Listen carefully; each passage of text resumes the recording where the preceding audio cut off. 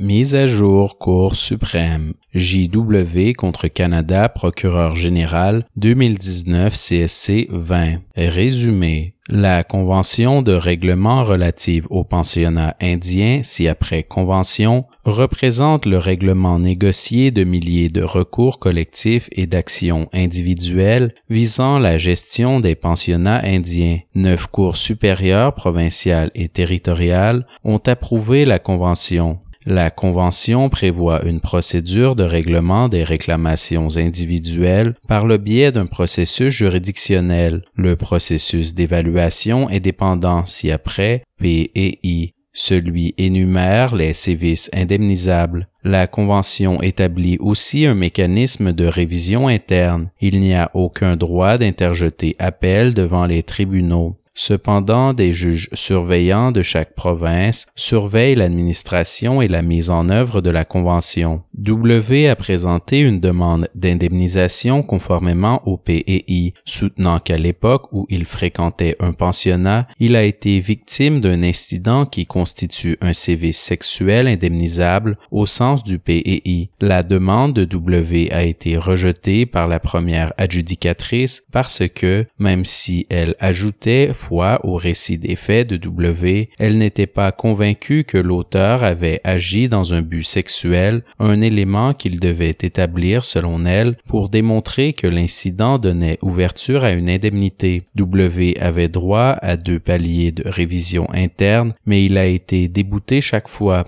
Après avoir épuisé tous les recours internes, W a présenté une demande de directive à un juge surveillant en vertu de la Convention. Le juge surveillant a relevé dans l'interprétation donnée par l'adjudicatrice au P&I une erreur justifiant l'intervention judiciaire et a renvoyé la demande de W pour un nouvel examen. Une adjudicatrice de réexamen a accueilli la demande de W et lui a accordé une indemnité. Avant que la décision de réexamen soit mise en œuvre, le Canada a porté en appel la décision du juge surveillant. La Cour d'appel a conclu que rien ne permettait au juge surveillant d'intervenir et elle a infirmé sa décision. Arrêt. Les juges Brown et Rowe sont dissidents. Le pourvoi est accueilli et l'indemnité accordée par l'adjudicatrice de réexamen est réétablie. Le juge en chef Wagner et les juges Abela et Karakatsanis. L'intervention judiciaire était nécessaire vu que la Convention avait fait l'objet d'une modification non autorisée contrairement à l'intention des parties. C'est précisément le type de demande donnant droit à une indemnité qu'avaient en tête les parties à la Convention. Refuser de corriger les erreurs commises en l'espèce par la première adjudicatrice contrecarrerait de façon inacceptable l'objectif global de la Convention. La jurisprudence des cours d'appel indique que les tribunaux peuvent intervenir à l'égard des décisions prises dans le cadre du P&I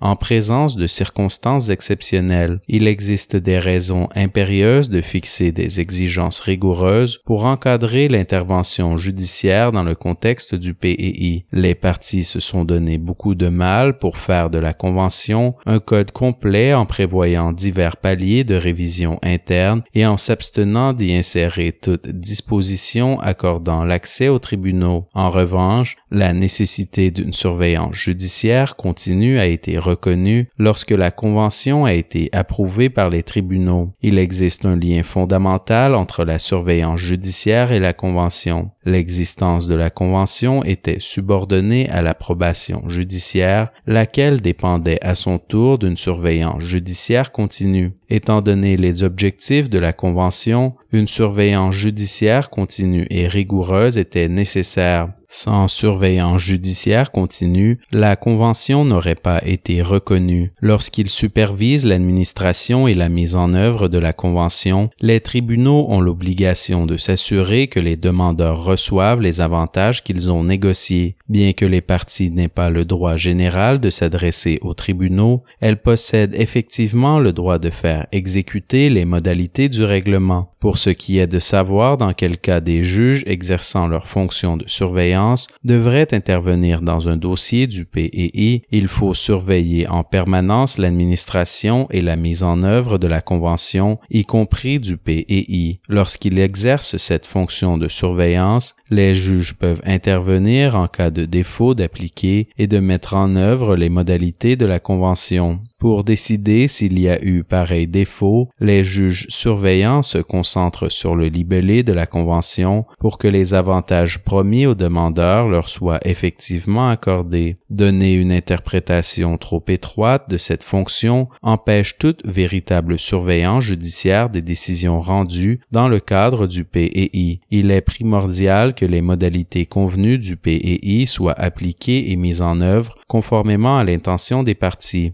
En l'espèce, la décision de la première adjudicatrice constituait une modification non autorisée du PEI, en remplaçant les termes du PEI par ses propres mots et en ajoutant une exigence d'intention sexuelle de l'auteur que le libellé du PEI ne justifiait pas. L'adjudicatrice s'est fondée sur des exigences supplémentaires dont les parties n'avaient pas convenu. Elle a aggravé ses erreurs en interprétant mal la jurisprudence en matière d'agression sexuelle, ce qui a contribué à modifier sans autorisation le PEI. Cela constituait un défaut d'appliquer ou de mettre en œuvre les modalités de la Convention qui justifiaient l'intervention judiciaire pour s'assurer que les avantages promis dans la Convention soient effectivement accordés. En intervenant, le juge surveillant en l'espèce n'a pas usurpé le rôle confié aux adjudicateurs du PEI en évaluant de nouveau les conclusions de fait. Il a plutôt relevé à juste titre un défaut d'appliquer la Convention dans l'examen de la demande de W. Les juges moldavers et cotés. Le contrôle judiciaire suivant une analyse fondée sur le droit administratif n'est pas applicable aux décisions rendues dans le cadre du PEI. Comme le contrôle judiciaire a pour objet d'assurer la légalité des décisions prises par l'État, ce recours n'est possible lorsqu'un pouvoir étatique a été exercé et que l'exercice de ce pouvoir présente une nature suffisamment publique. La Convention est à la base un contrat. Elle n'a pas été créée par une mesure quelconque prise par le pouvoir exécutif ou par le pouvoir législatif. Elle constitue plutôt un règlement contractuel portant sur des réclamations de droit privé fondées sur la responsabilité délictuelle auxquelles des tribunaux ont donné effet au moyen d'ordonnances judiciaires. Les adjudicateurs du PEI exercent des pouvoirs qui leur sont conférés par contrat et ils n'ont aucun pouvoir d'origine législative. Le pouvoir général de supervision des tribunaux permet à ceux-ci de veiller au respect de cet engagement contractuel, mais les adjudicateurs du PEI ne sont pas pour autant des représentants de l'État. Cette analyse ne change pas non plus parce que le Canada est l'une des parties à la Convention. La possibilité de se pourvoir en contrôle judiciaire dépend de la source du pouvoir du décideur et non de l'identité des parties. Dans le cas qui nous occupe, le pouvoir des adjudicateurs du PEI leur est conféré par les parties à la Convention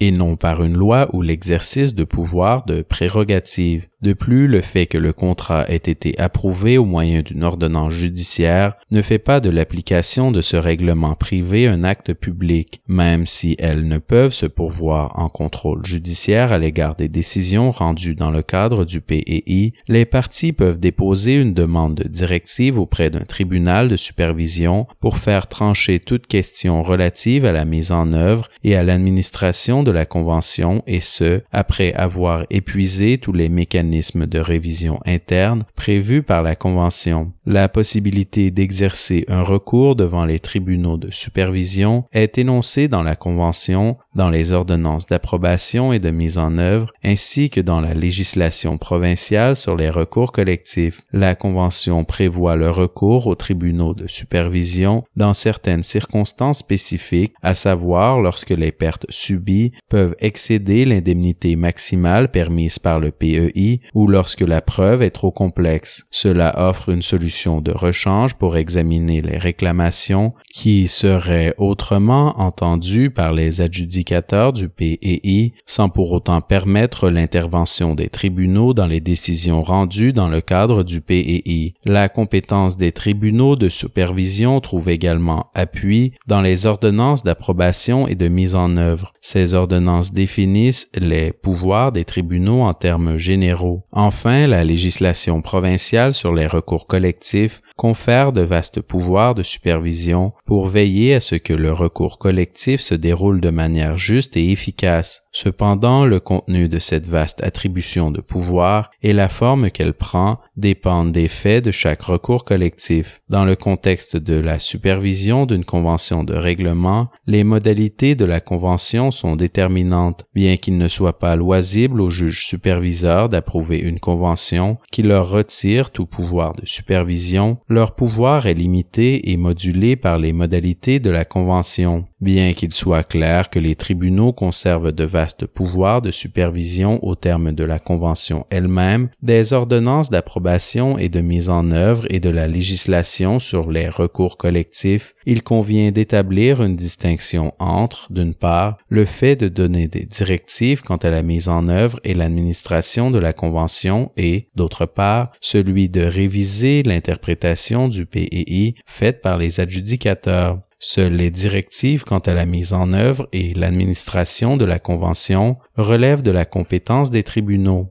Les parties ne peuvent s'adresser aux tribunaux que lorsque l'adjudicateur du PEI a omis d'appliquer les modalités de la convention car, en pareil cas, l'adjudicateur a omis de se conformer à la convention et au PEI. Dès lors que l'on peut affirmer que l'adjudicateur a examiné la catégorie d'indemnisation invoquée par le demandeur, il a appliqué les modalités de la convention. Comme les parties ont clairement exprimé leur volonté de conférer aux adjudicateurs du PEI une compétence exclusive en matière d'interprétation des modalités de la convention et du PEI, il faut accepter que l'interprétation que l'adjudicateur fait des modalités en question, même si elle est déraisonnable selon le tribunal, ne constitue pas un défaut d'appliquer ces modalités. Le test en ce qui concerne le recours aux tribunaux consiste donc à savoir s'il y a eu défaut de l'adjudicateur du PEI d'appliquer les modalités du PEI et, par voie de conséquence, de mettre en œuvre la convention. La jurisprudence impose aux tribunaux de supervision chargés d'examiner les décisions rendues dans le cadre du PEI un test rigoureux en ce qui concerne leurs compétences. Les décisions illustrent diverses raisons pour lesquelles il convient d'interpréter de façon restrictive l'accès au recours judiciaire à l'égard des décisions rendues dans le cadre du PEI. Premièrement, cette approche respecte l'intention des parties à la Convention. Deuxièmement, en signant la Convention, les demandeurs ont renoncé à leur droit de faire trancher leurs demandes par les tribunaux au profit d'un processus comportant divers avantages liés ou pas à l'indemnisation. Par conséquent, tout désaccord au sujet des conclusions des adjudicateurs, qu'il s'agisse de questions de fait ou de l'interprétation des modalités du PEI, doit être réglé dans le cadre de la procédure de révision prévue par le PEI et, au besoin, au moyen d'instructions exécutoires destinées aux adjudicateurs. Troisièmement, le régime n'a pas à être infaillible. Quatrièmement, le fait de permettre aux tribunaux d'intervenir dans les décisions rendues dans le cadre du PEI irait à l'encontre de l'objectif visant le règlement rapide,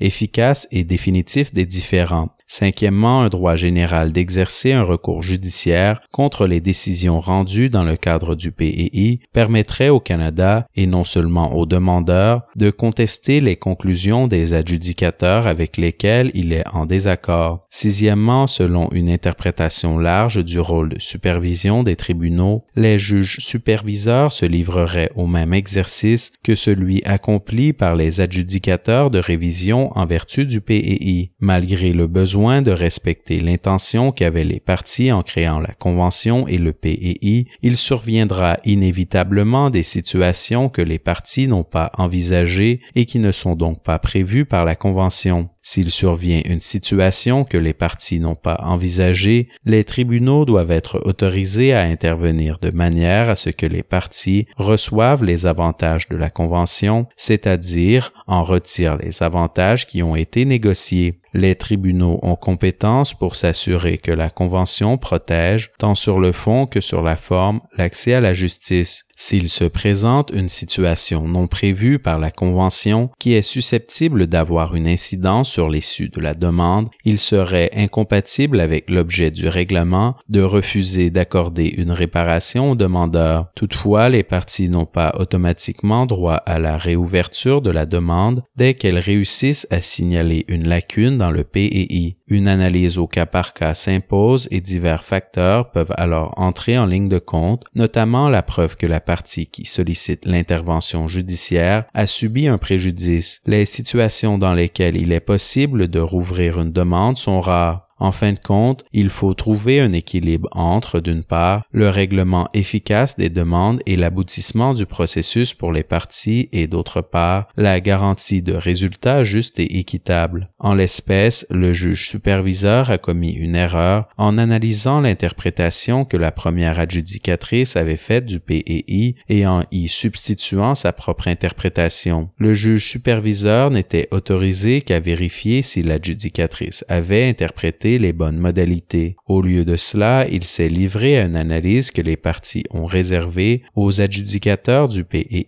et il est arrivé à un résultat différent. Bien que l'adjudicatrice ait interprété la catégorie de sévices sexuels du PEI différemment, on ne peut pour autant conclure qu'elle a omis d'appliquer les modalités du PEI. La décision de refuser la demande de W reposait sur une interprétation consciente de la catégorie de sévices sexuels du PEI et sur l'application de cette dernière. L'adjudicatrice a tenu compte des facteurs de cette catégorie et les a appliqués et sa décision a été confirmée conformément au mécanisme de révision prévu par le PEI. Même si le juge superviseur était en désaccord avec le résultat, on ne peut pour autant en conclure que l'adjudicatrice a omis d'appliquer les modalités du PEI. Le juge superviseur a outrepassé sa compétence en proposant sa propre interprétation du PEI et en ordonnant que la demande soit réexaminée selon sa propre interprétation. Or, bien que le juge superviseur ait commis une erreur dans son analyse, il s'agit d'un cas exceptionnel où il convient de procéder à un nouvel examen. La réclamation de W pose un dilemme unique pour lequel la Convention ne prévoit aucun recours interne et la présente situation exige donc que la Cour élabore une réparation. Certaines concessions faites à l'audience de la Cour ont fait ressortir une lacune dans la Convention. Plus précisément, l'adjudicateur en chef du secrétariat d'adjudication des pensionnats indiens a admis que les décisions prises par la première adjudicatrice et les adjudicateurs de révision en l'espèce étaient aberrantes et qu'il n'a pas le pouvoir nécessaire pour ouvrir la réclamation de W malgré cette conclusion. L'incapacité de l'adjudicateur en chef de corriger une telle erreur dans des décisions rendues dans le cadre du PEI est manifestement incompatible avec la mission que lui ont confiée les parties qui voulaient que l'adjudicateur en chef incarne le dernier palier de révision afin d'assurer la cohérence entre toutes les décisions rendues dans le cadre du PEI. L'effet concret de cette situation est que W n'a pas obtenu les avantages qui ont été négociés et acceptés. Puisque la Convention ne prévoit aucun recours dont W ou l'adjudicateur en chef puisse se prévaloir, les tribunaux doivent intervenir pour combler cette lacune. Il convient tout particulièrement que la Cour intervienne étant donné que la Convention représente le règlement d'un recours collectif et qu'il y a lieu de présumer que toutes les personnes se trouvant dans une situation semblable ont droit au même traitement dans le cadre du régime. Il s'agit d'une situation dans laquelle les tribunaux peuvent intervenir pour accorder une réparation en conformité avec l'objectif de la Convention de résoudre, pour de bon et de manière juste et globale, les séquelles laissées par les pensionnats indiens. Il y a lieu d'accueillir le pourvoi et de rétablir l'ordonnance rendue par le juge superviseur portant que la demande de W soit renvoyée à un adjudicateur de premier palier du PEI pour réexamen. Compte tenu du fait que la demande de W a déjà fait l'objet d'un réexamen et que l'adjudicateur en chef s'est dit convaincu que l'adjudicatrice de réexamen avait bien appliqué le régime du PEI, il convient de rétablir l'indemnité accordée avec les intérêts. Les juges Brown et Rowe, dissidents. il y a lieu de rejeter le pourvoi. La juge Côté énonce correctement l'état du droit au nom de la majorité de la Cour en ce qui concerne la compétence des tribunaux de surveillance sur les décisions rendues dans le cadre du PEI. Lorsqu'il y a une lacune dans la Convention, le tribunal peut être en mesure de la combler conformément à l'intention des parties. Or, comme il n'y a pas de lacune en l'espèce, il n'est pas justifié de réécrire les modalités de la Convention. La Convention est un contrat. L'interprétation de ces modalités oblige par conséquent le tribunal à discerner l'intention des parties. En l'espèce, les parties ne voulaient pas conférer à l'adjudicateur en chef le pouvoir d'intervenir pour corriger les interprétations erronées du PEI en rouvrant les demandes. L'adjudicateur en chef détient plutôt un droit de révision finale des décisions rendues au terme du PEI et il peut remédier pour l'avenir à des interprétations erronées du PEI en soumettant des instructions au comité de surveillance du PEI. La Convention interdit expressément aux tribunaux d'intervenir,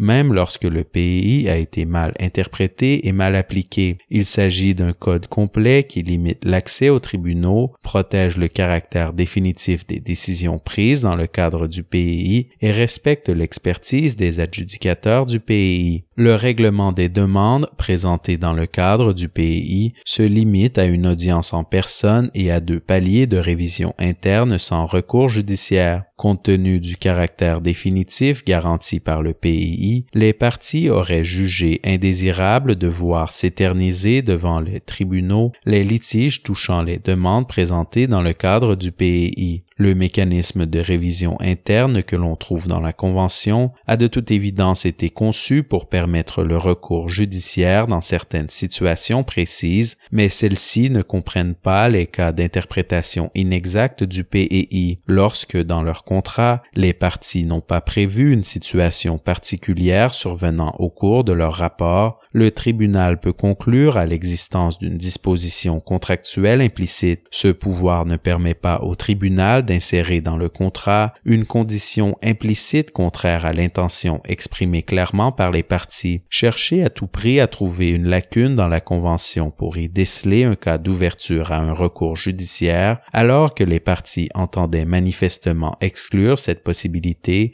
va à l'encontre de la volonté des parties et porte atteinte à l'intégrité du processus sur lequel elles se sont entendues. Le simple fait que l'on ne retrouve pas certains termes dans la Convention ne signifie pas pour autant que celle-ci comporte une lacune que les juges doivent s'empresser de combler. Il y a une différence entre le fait de ne pas accorder un pouvoir et le fait de décider de ne pas accorder ce pouvoir. L'examen de la Convention révèle que l'absence de stipulation autorisant l'adjudicateur en chef à rouvrir des demandes constitue clairement un exemple de cette dernière catégorie. En outre, la concession faite par l'adjudicateur en chef en l'espèce ne révèle aucune lacune dans la Convention, encore moins un motif d'intervention judiciaire permettant de la combler. Quoi qu'il en soit, l'adjudicateur en chef n'a pas clairement convenu qu'une telle lacune existait en l'espèce. Le refus d'indemniser W ne découle pas d'une lacune en raison de laquelle il était nécessaire de recourir aux tribunaux pour faire rouvrir la demande. Il résulte plutôt du défaut de l'adjudicateur en chef de s'acquitter correctement de ses obligations de révision finale.